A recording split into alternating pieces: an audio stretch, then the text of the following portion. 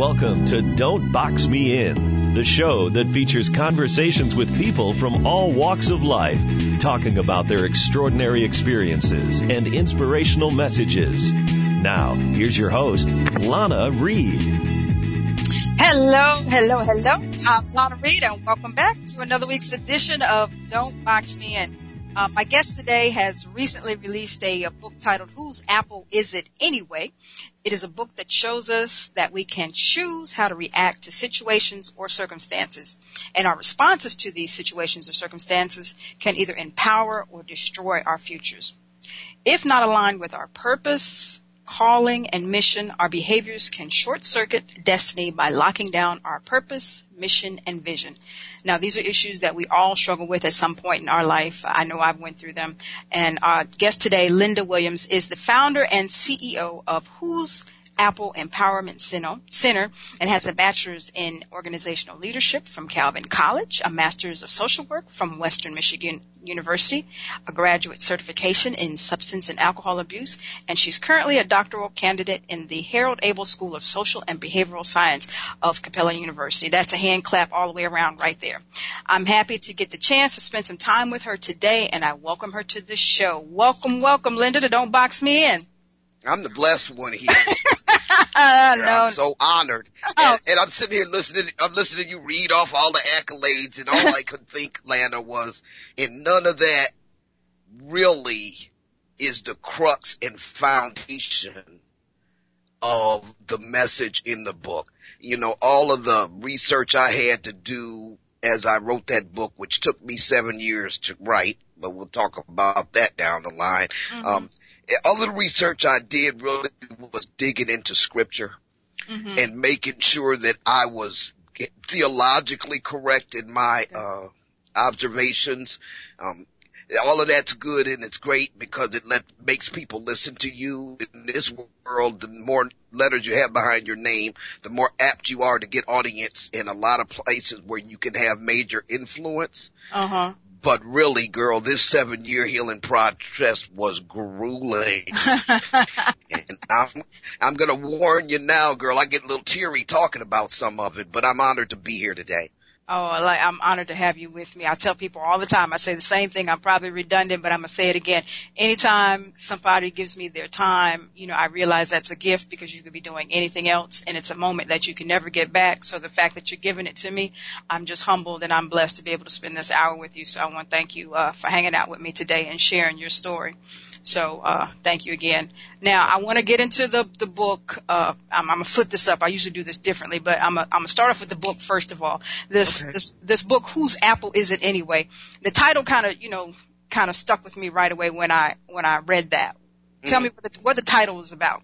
Well, when I was writing, it said 7 years. I did a majority of the progress on the book in the last 2 years after I got a writing coach. Nancy Pesky is a best-selling author in her own right, and she was behind Men Are From Mars, Women Are From Venus. She worked with Mr. Gray on that. She got quite a resume herself, and she told me, you got to shorten this book, girl.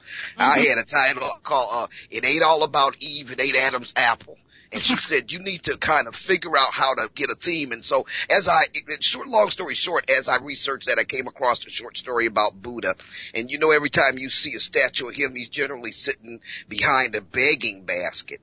Yes. And some guy came along, was just so offended by him, thought he was lazy, read him his beads up and down, told him you need to quit begging and get up and make good for yourself, blah, blah, blah. And Buddha just sat there in the face of all of that and was cool and calm about it. And just like it does when anybody's tripping around you, if you keep your cool, they just clown more. This guy went right back in the clown phase too, and finally asked him, said, look, don't you hear what I'm saying to you? Do you understand what I'm saying to you? How can you sit there so calm? And Buddha calmly reached into his begging basket, took out an apple, and stretched it out to this mean old guy and said, if I have an apple and I hand it to you, and you refuse to take it, then whose apple is it? And then the guy said, well, that's your apple, of course, and I'm not taking it, blah, blah, blah. He said, well, you offered me insults and anger, and I choose not to take that. You ask me why I'm staying calm, because I choose not to take that. That's yours, not mine.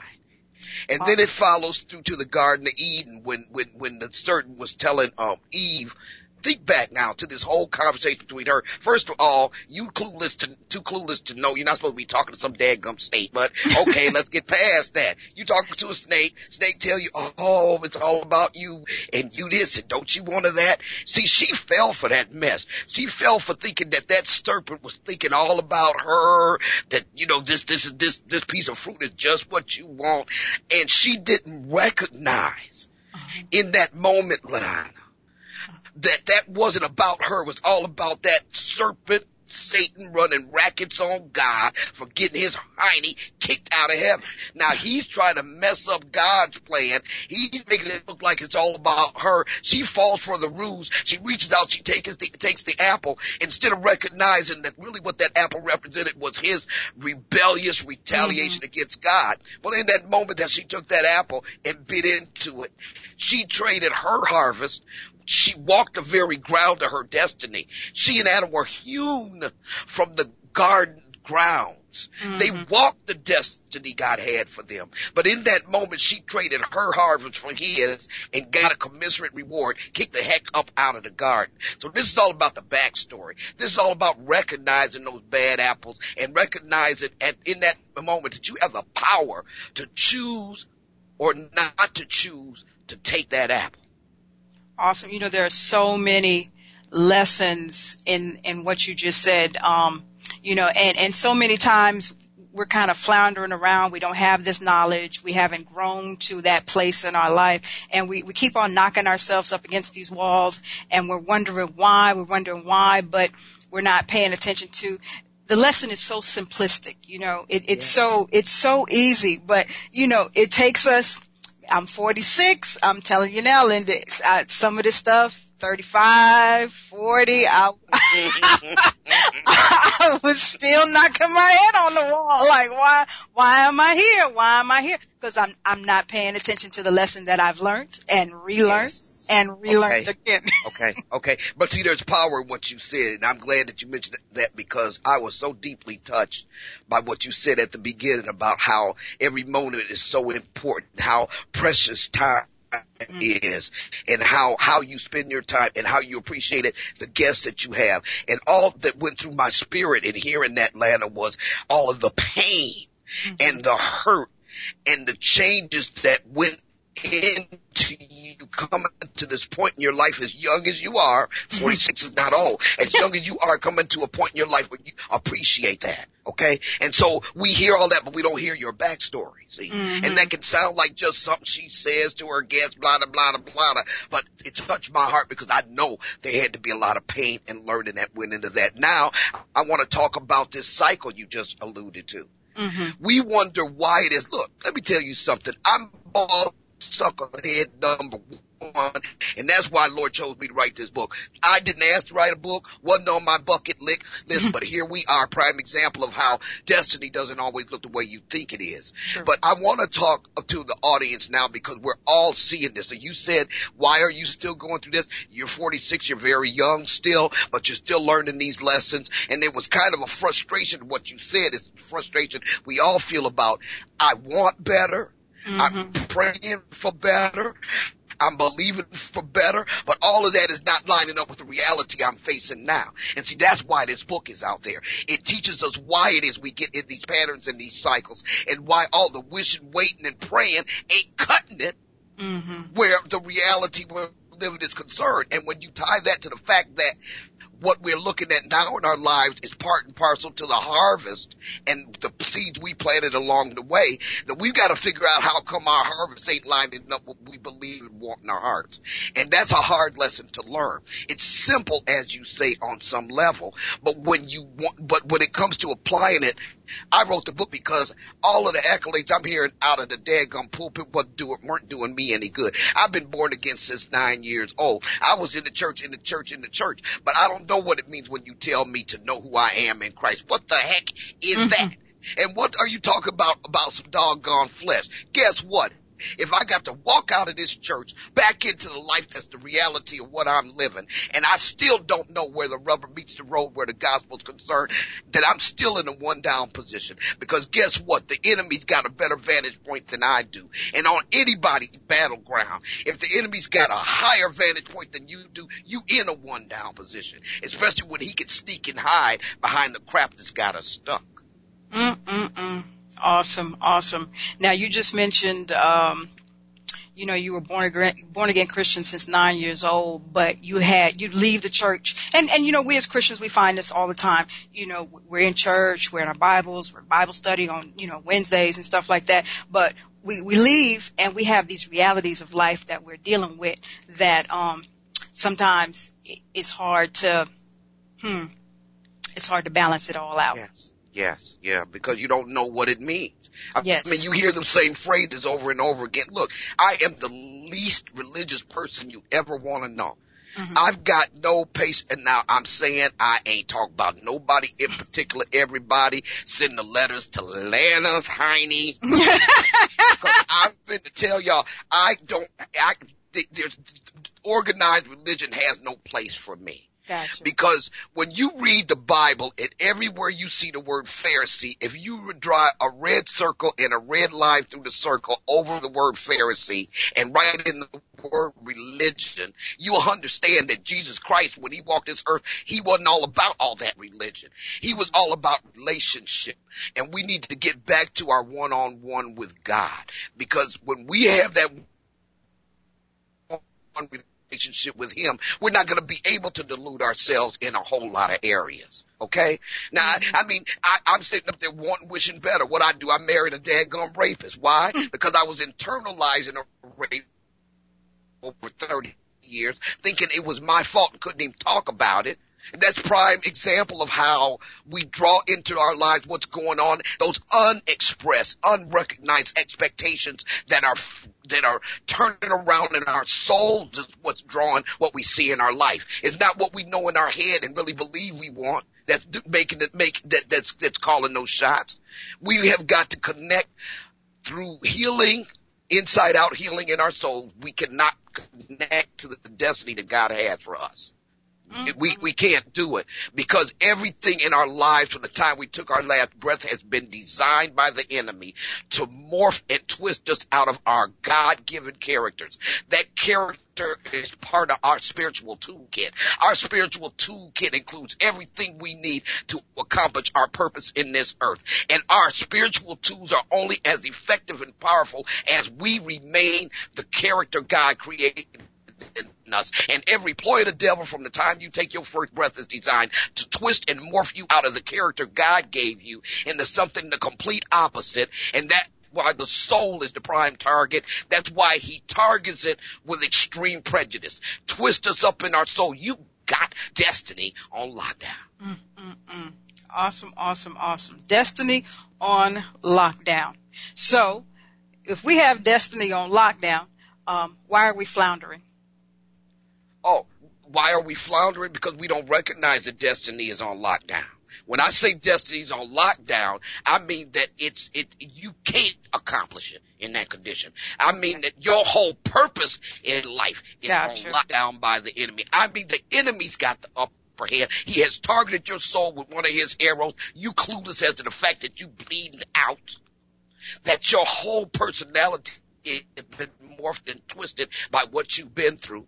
As long as you're morphed and twisted out of your God-created character, your toolkits and your purpose are on lockdown until you can drop those chains of the past. And that's what the book is all about.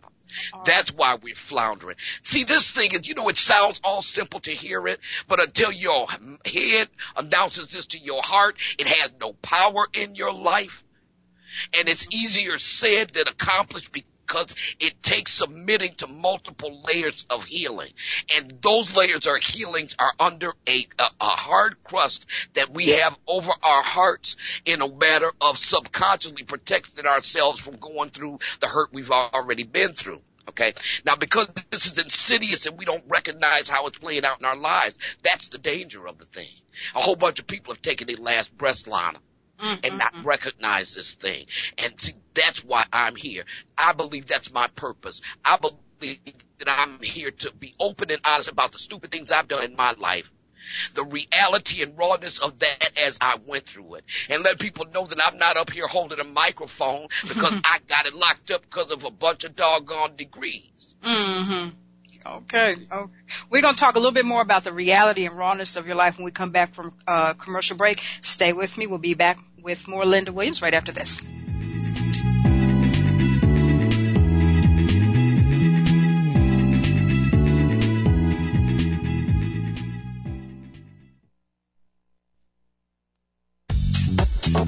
Welcome back to Don't Box Me In. Here's your host, Lana Reed. Hello, and welcome back. Don't Box Me In. Today I'm spending some time with the author of the book, Whose Apple Is It Anyway? Miss Linda Williams. And before the break, we were getting a powerful message. But right before the break, Linda, you were talking about some of the realities and rawness of your life. And I always like my audience to know who their person is, like you said, beyond the letters behind your name, and to let them know that I'm here talking to you about this message I'm giving to you from experience. You know, I'm just not pulling this out my derriere. I've got a story behind me.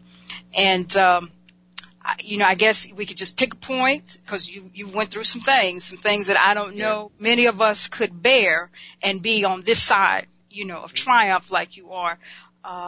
But maybe we can talk about your marriage. You were married for 17 years, right? Yep. Yeah, I was. The second one. Yep. The second one. And you talk about the marriage. Which one? We're going to get it right. One of these ones, right? We're going to keep on trying till we get it right. Yeah, that was the most traumatic one, yes. Okay. I wound up being married to a man who, after we separated, and then we were separated about a year, and then we got a divorce, then he's all in the news for having molested one of his clients. He went and got a master's of social work, and he was a counselor in a drug rehabilitation program at the time, and it came out in the news that he was molesting one of his clients. Well, okay. Long story short, he got off on 6 months on that one. All right. Mm-hmm. He had already just come out of prison for being accused of raping a woman that, I'm believing him, girl, that I didn't do that and she's just lying and blah, blah, blah. And so he comes out, he gets a degree, he goes into this, he molests her. He gets off on 6 months because they wouldn't release her from a probation violation and send her back here to trial. So he pled down to 6 months. He was out after 6 months for 10 days before he was back in there for having raped 2 prostitutes, okay? Mm-hmm. And the way the news article read was the police were taking the statement of the first prostitute, and the phone rang, and it was a second prostitute with the same story. Long story short, he's in prison for 75 years, okay? Mm-hmm. Now, I went through 16 years of marriage with this man.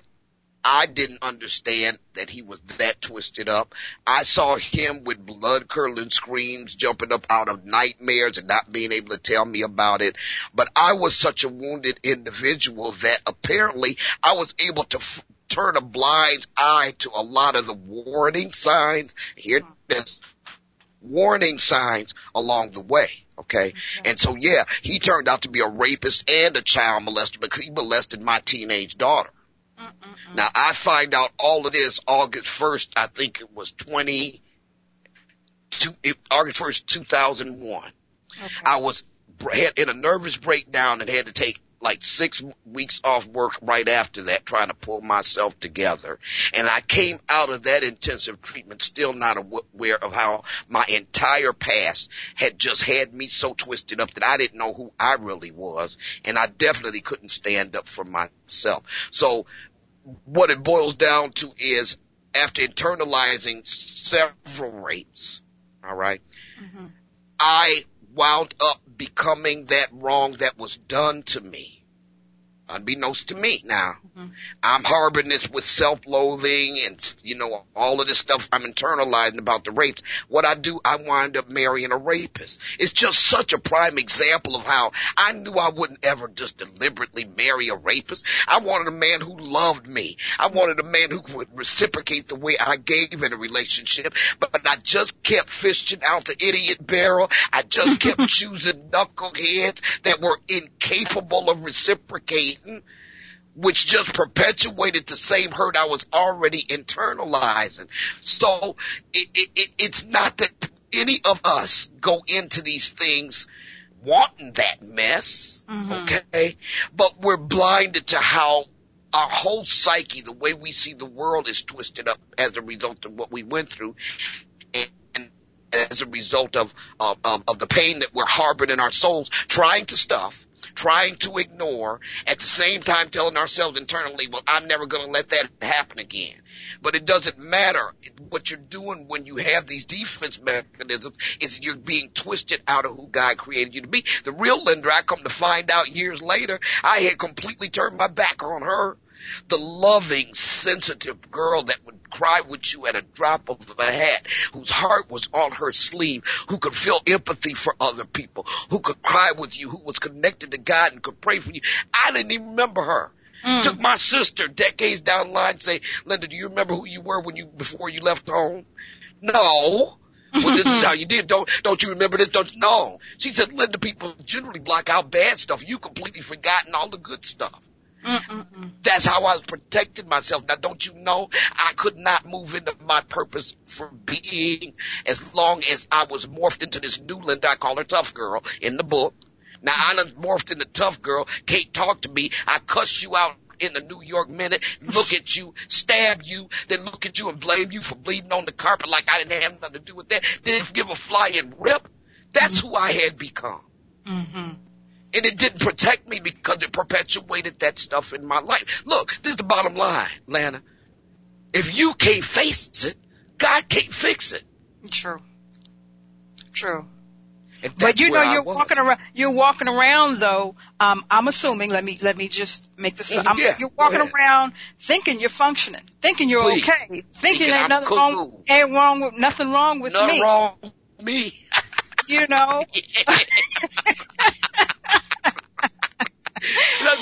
Like got this big sign on, what's your major malfunction? 'Cause ain't nothing wrong with me.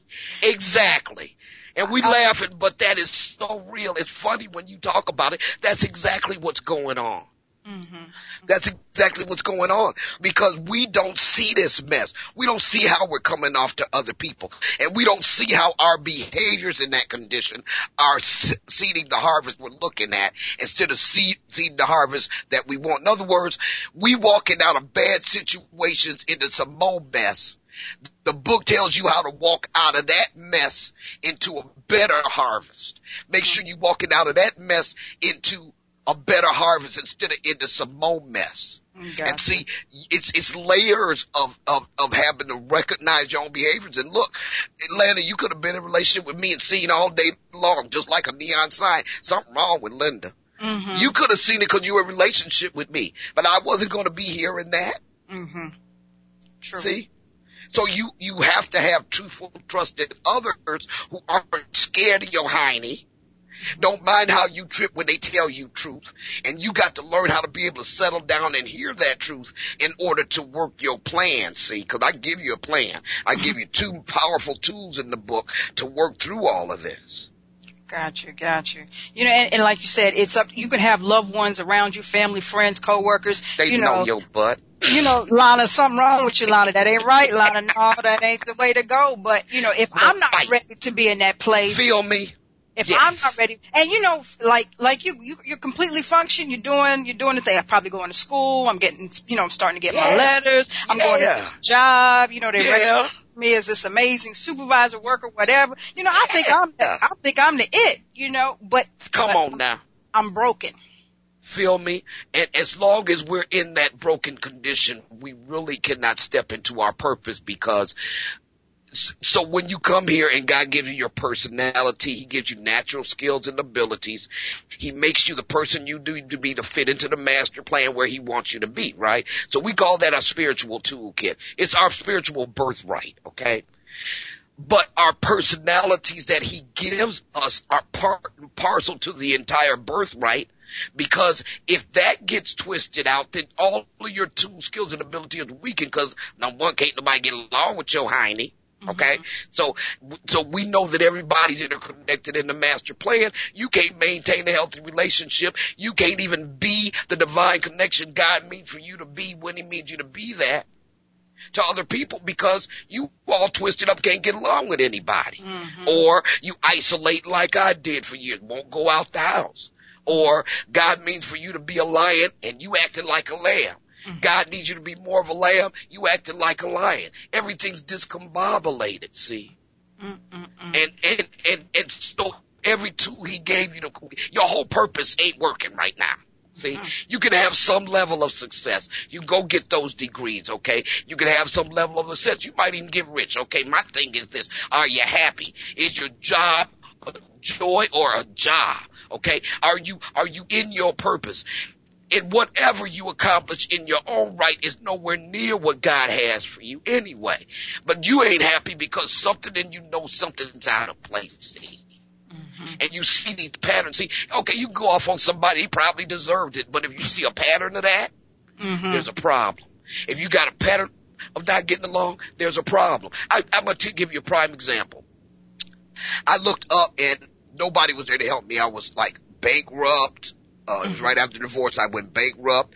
I was about to be homeless, kicked out of my place. I had piles and piles of debt on me to the point where the bankruptcy lawyer said he ain't never seen nothing like that in his life. Okay. Now I'm back on the verge of a nervous breakdown. I'm not eating. I dropped 15, 20 pounds. I'm just an absolute mess and I'm mad at everybody now. Okay. Nobody there to help me. I'm always there to help everybody else. Who's here to help me?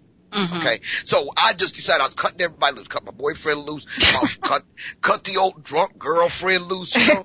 I'm riding to work one day, girl, and I see the boyfriend and the drunk girlfriend sitting on either side of me. I'm in the middle looking like Job. Girl, everybody ashed all over, everybody gray. I had a pile on my head, okay? Yeah. So I looked at that picture. It was really a vision. I was driving. I said, Lord, that'll preach. He wasn't through with me. He said, and you the worst out of all of them because you know better.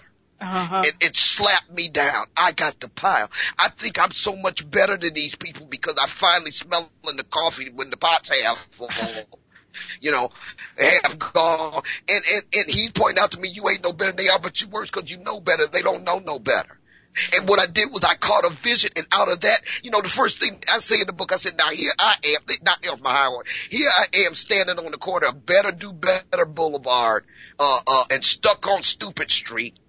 Can't even take the bus, cause I got a purse full of nothing but consequences. I ain't no better than nobody else. You feel me? True. Okay? And so then he gave me a picture of my mother, who was darn near in her 80s and had been believing for a house. And you know what came to me, Lana, in that moment? What if my mother's blessing, this God-fearing woman, what if her blessing and that desire of her heart was on hold because I'm stuck on stupid? What if I was the conduit through which God wanted to bless her?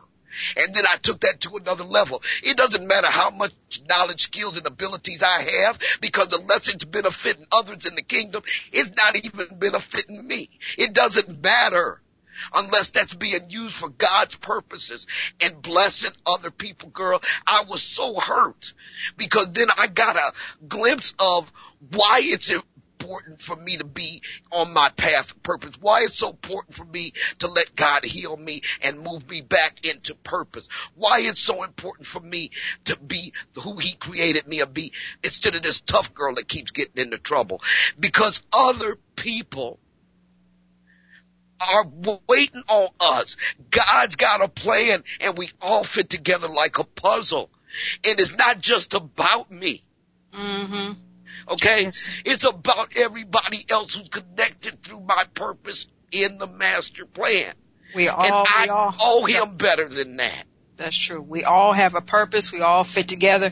And sadly, I don't think we realize how that all works out together. Now, I don't want you to lose that moment because we got to take a quick commercial break. But when we come back, I want to pick back up on purpose and how important it is. Stay with me.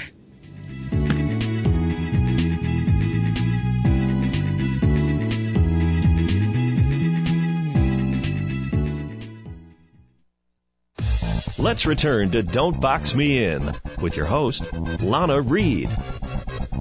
Welcome back. Welcome back. Today I am with the founder and CEO of Who's Apple Empowerment Center, Miss Linda Williams, and they say when two or more are gathered, and we are gathered today.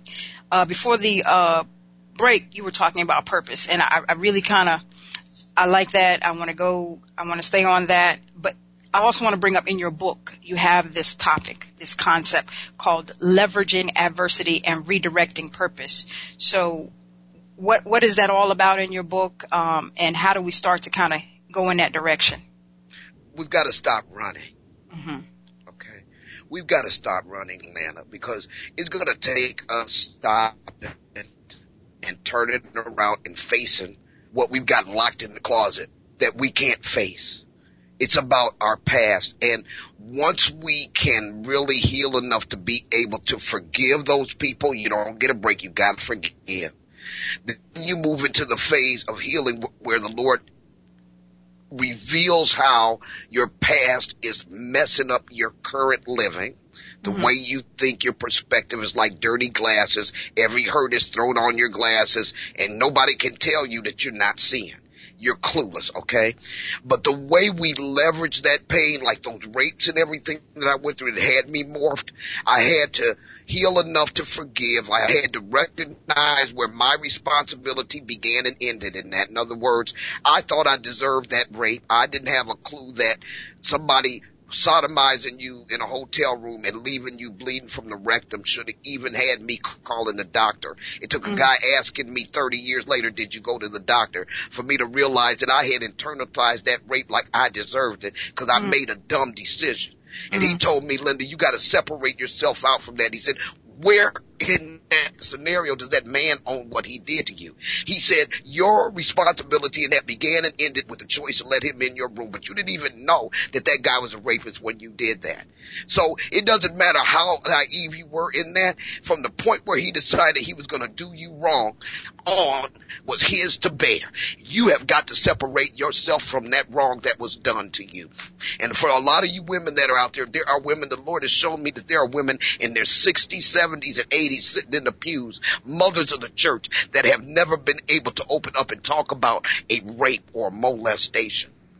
He showed me that this book is going to free them. So you turn around, you separate yourself from the wrong that was done to you, own your own responsibility to the extent that you're supposed to, and you learn the lesson. It's only when you learn the lesson in that can you take that lesson and flip the script on the enemy by leveraging that.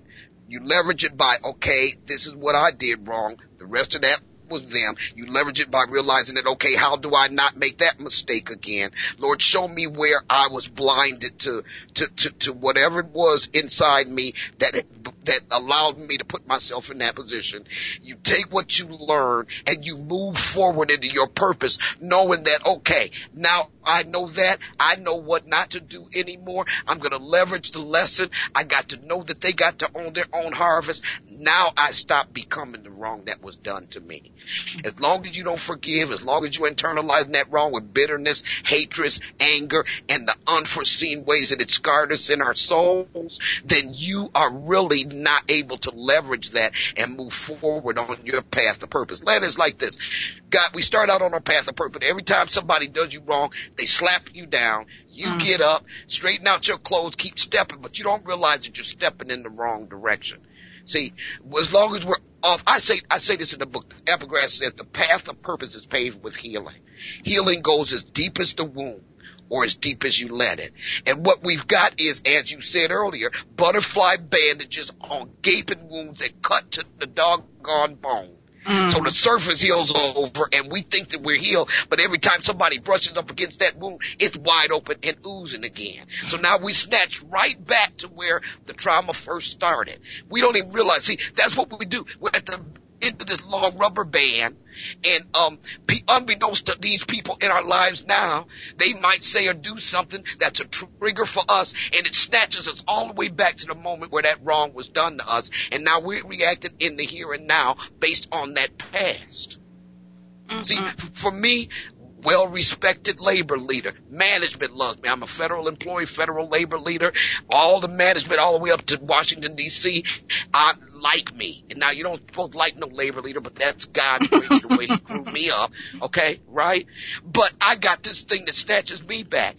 All you got to do is falsely accuse me of something and not give me a way to tell you I didn't do it. And I'm sitting there looking up in my mother's face as a 9-year-old girl, crying and frustrated because I wasn't allowed to even say I'm not guilty of that. Now, how many of you know that this 58-year-old woman with all of this professional respect, all these professional degrees, that ain't gonna work if I'm called to leaders? That's true. Yeah. That's a prime example of how that happens. See, I've got to recognize I have a problem to recognize I am the dang problem.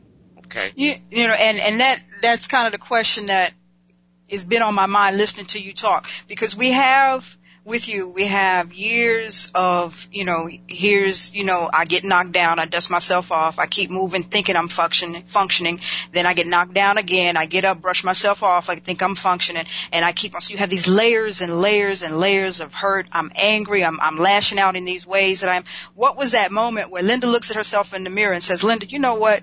This is madness. I got to change this. What was your moment? Wasn't any one moment, and it never is in anybody's life. It's multiple moments. My sister called me 12/17/2005, said you're going to write a book. But Linda, you are not going to. That book will only progress to the degree that you heal. Okay. She said you will heal throughout the writing of this book. That's why it took 7 years. There wasn't any one moment. Okay. Because I was blind to all of the different things. That 30-year rape, I couldn't even write, girl. I couldn't understand why I was forcing it. Words falling like ambles, no anointing on them. That incident happened where the guy asked me, did you go to the doctor? I revealed the full story of the rape, uncleaned up, not trying to protect myself, not trying to let it all out. He points out to me that I had become that rapist because I thought I deserved it. Okay? That began my healing, and I was able to move along in the book.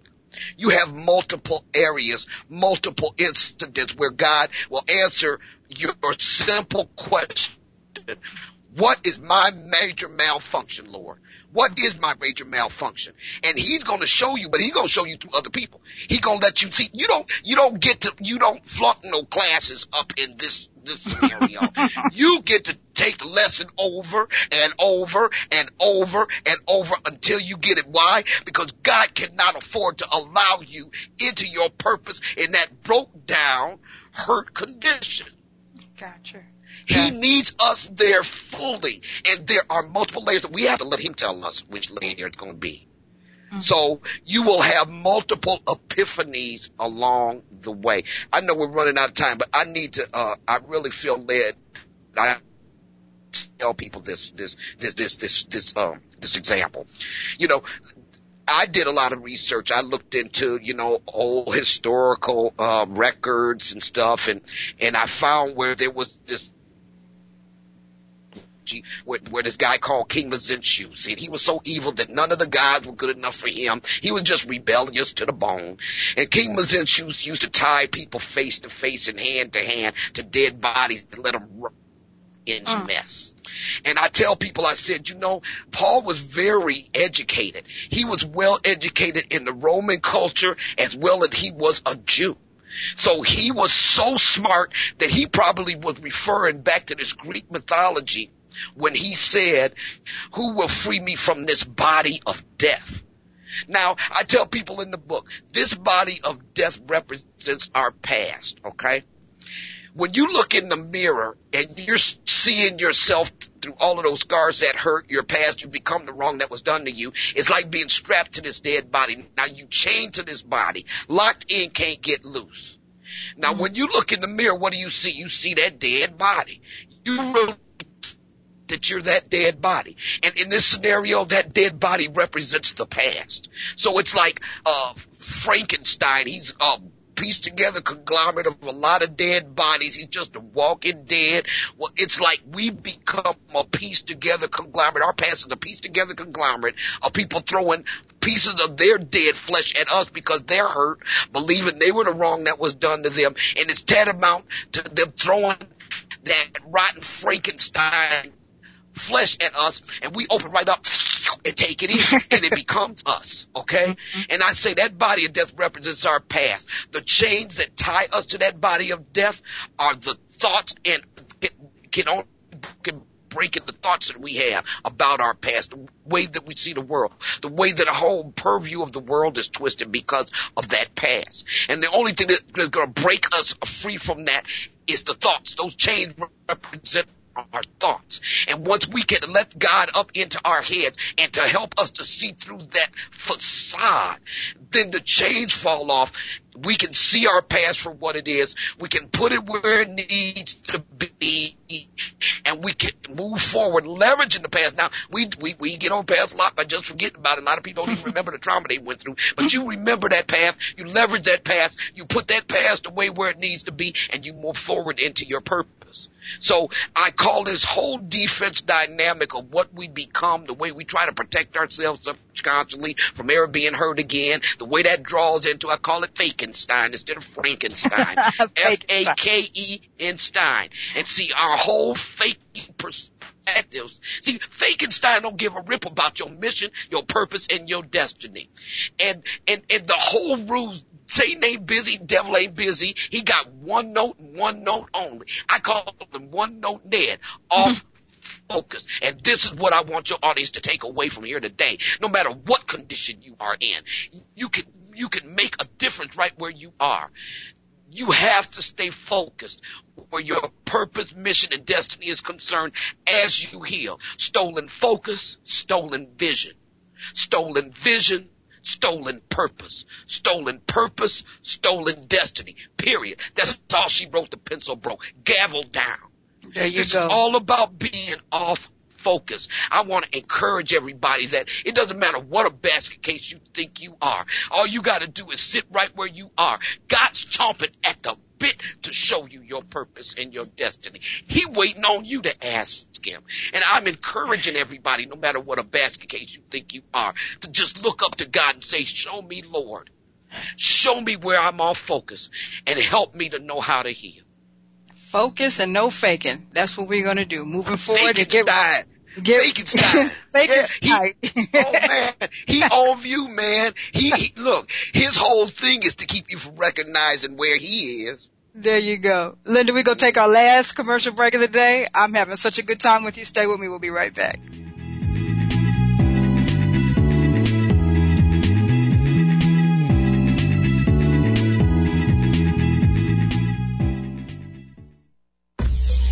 Welcome back to Don't Box Me In. Here's your host, Lana Reed. Hello. Welcome back. Today I have been spending some time with Linda Williams. She is the author of the book, Whose Apple Is It Anyway? And I want to do some shameless plugging here this last little time we have left. Linda, you're the founder of Whose Apple Empowerment Center. How long ago was that? That came out of the book, so that's only been out about 3 years. All right. So tell what goes on there at the Empowerment Center. Oh, we do life coaching, we do relationship coaching. I leverage my labor management background to do organizational training on leadership. It just is all about destiny, really personal responsibility and emotional intelligence and understanding how we see ourselves in a work environment, organizational mission can really lock down the mission. Basically, it boils down to, culture eats strategy for lunch, and your culture really comes down from the head. So it's all about everything purpose and destiny related. They can email me if they want more information, or just go to the website. I've got it all there for them. Thank you. Oh, no problem. Personal responsibility. I like that. Not only in the workplace, but, now I'm going to end up segueing back to what we were talking about before, but in your life, we we have to take some personal responsibility. Sometimes we get into these pits and, you know, it's everybody else's fault but ours. You know, you have I love to laugh every time you say that. And you just read my beads, man. Girl, I was so stuck on stupid, it was just ridiculous. I mean, look, so stuck on stupid. See, you can always see everybody else's problem more than you see your own. Girl, it was just a holy mess. And personal responsibility really is more than it sounds. You can say that easily, but it's really a competency that you have to achieve, through some of the tools that I give you in the book. Purpose has got to be job one. You know, I kept writing the book, didn't know when am I ever going to be done with this book, Lord. You know, I had pretty much made up my mind that I was going to be writing that book in perpetuity. And every time something came up, Lord, okay, help me learn my lesson like quick. I am tired of writing this book, please. And one day I knew I was going to be done. I was watching ESPN and this young ball player was on there and he was talking about how he hated run, and he was an NFL Hall of Famer, and he was a running back, broke all records, girl. In his rookie year, broke records. Why did you do it? You hate to run. You this. He said, well, I guess I was playing to a purpose higher than the game. And when I heard that young man, Curtis Martin, I think his name was. When I heard that phrase, something went off in my spirit, and I said, I'm finna write the last chapter of this book, hallelujah, Lord, because it's all about playing to a purpose higher than the game. You have got to have a purpose in mind. It's about more than the big cars and the big things. And the Lord blessed me with this, and I'm wearing this clothes to church, and I got these shoes. You know what? He'll add all that to you, but your whole focus has got to be, no matter what's going on around you, that purpose has got to be your focus, because that's when God's going to guide you to do what you need to do to walk into a better harvest, as opposed to getting caught up in the fray. That young man's story was inspirational. I end the book with that story. And before we end, it's on my heart to share one more thing. And I know I'm talking all over you, but I got to get this out. I want everybody that's within the sound of my voice right now to understand that your purpose, your destiny are born out of the heart of God. You were created for a reason. He created you with your destiny in mind. And guess what? It doesn't matter what we think, what he says go. He doesn't renege on that. He's not going to flip the script on that. Can't nothing take him by surprise. It's all she wrote, the pencil broke. And all he sees when he looks at you, even in your mess, is your destiny and your purpose for breathing. That said, destiny cannot deny you. And I want you to understand that only we can deny destiny. Destiny is right where God put it. It ain't going nowhere. And my whole purpose, I believe, Lana, is to help people to understand how where rubber meets the road, how to play to a purpose higher than the game, and to understand that their destiny is etched in the very heart of God Almighty. And it cannot deny them. There's hope. Wonderful message. I have about 3 minutes left, and I want to, you've been saying something all day long, purpose, purpose, purpose, destiny, destiny, destiny. And, you know, I know in the work that I do, I run across people, and I can see it. I'm looking at them, and I'm like, you're just flipping around. You're not living your life in your purpose. Yes. But they don't know what it is. Yeah. So my question to you in this little bit of time that we have left, how do you direct somebody to see what their purpose is? Okay. It's all caught up in what I said earlier about your toolkit. What do you have a natural bent for? What do you enjoy doing? Is it singing in the shower? Is it drawing? Is it writing? Do you do poetry? What are the things that you really enjoy doing? That'll give you a hint as to your purpose. Okay. Are there social causes that get you all up in arms? What do you see that gets your goat? That might be a key to your purpose. It's not something that's out there in the cosmos. You got to try to pull it out. It resides in you. So what you want to do is really connect people to the things they really love to do. What do they talk about? Take them back to when they were a kid. I started to book out, and what did you say you wanted to be when you grew up? Whatever happened to that dream? Take them back. See? And it's right there inside them, but what we do is we get cut off from all of those things, caught up with life, and we forget about all of that. So it's that simple. Just walk them through. What do you love to do? What do you love to do? That is your purpose. That is your purpose. And that's tied to your purpose. Becomes your destiny. Awesome. Yeah. What are they good at? What do they have a natural ability for? People tell me I have a natural ability to get attention when I speak. Okay? That's always been there. Whether I knew it or not. It's all in you. And trust me, Lana, you'll see it before they do. Yes, you will. And you usually, I find that usually you do, but it's making that other person understand, this is what you have. This is what your gift is. And until you start letting that blossom, you're going to be unhappy. Your life does not come to a state of fulfillment and contentment until you start walking the walk that you are here to be walking. And that key is different with each person you see and talk to. So I encourage you to ask the Lord to show you supernatural wisdom and put the words in your mouth as to when and what to say to who, because it's just one word spoken at the right time. One word, one time at the right time that's going to unlock that for them. Yes, indeed. Yes, indeed. So, Miss Linda, we are at the end of the hour. Let me see here. Tell people where they can get the book at. Whose Apple is it anyway? Whosapple.org. WHOSE.org. Connect to all social media. I'm at Who's Apple on Twitter. Go to my website. You can connect to me through all platforms there. All righty. Awesome. I have had such a good time talking to you today. Just my spirit is in a whole different place than when I started. And, so that lets me know off the bat that I was meant to be here today.